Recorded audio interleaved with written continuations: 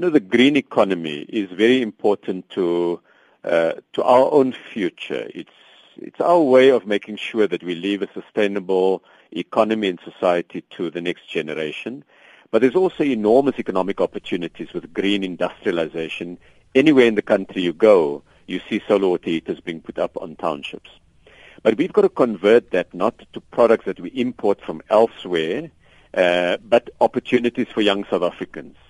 And Alexandra is one of those townships. It's one of South Africa's oldest townships. It was established, as some of the listeners may know, in 1912.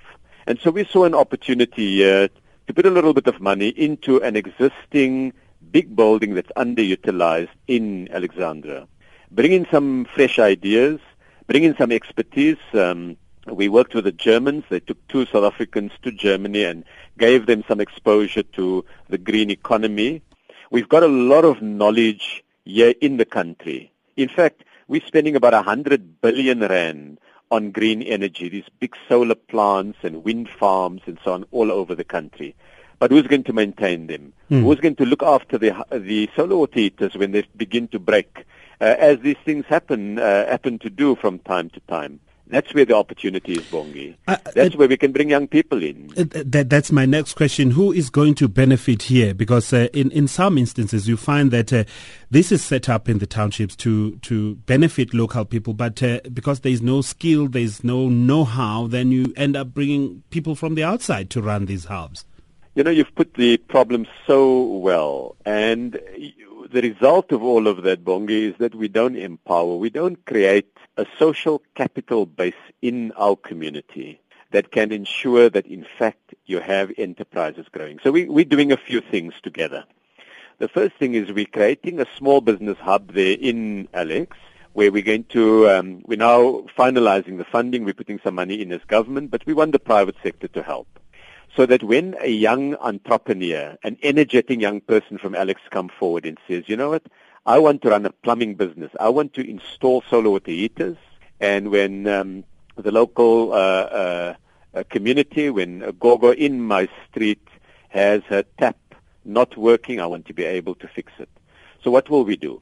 The first thing is we'll try to train that young entrepreneur in the skills hub, but that's not enough. We now need to link him up with capital. So we've got money in the Small Enterprise Finance Agency. But at the moment, it's bureaucratic. It means people must go out of the township to access it. So we're going to bring that facility in the township. And then what we want to do is the young entrepreneur will have to form a company. Instead of going to Pretoria or going onto a website and finding his struggles or she struggles, because, by the way, women can also take part in numbers in this kind of program, we're going to bring the CIPC.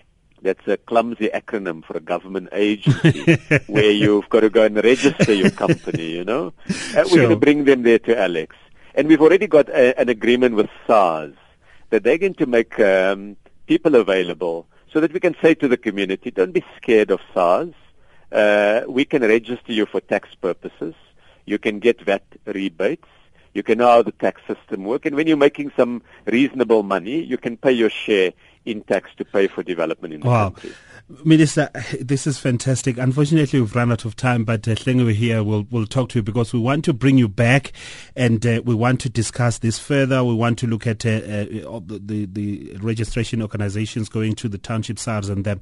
Thank you very much for talking to us, Minister Ebrahim Patel.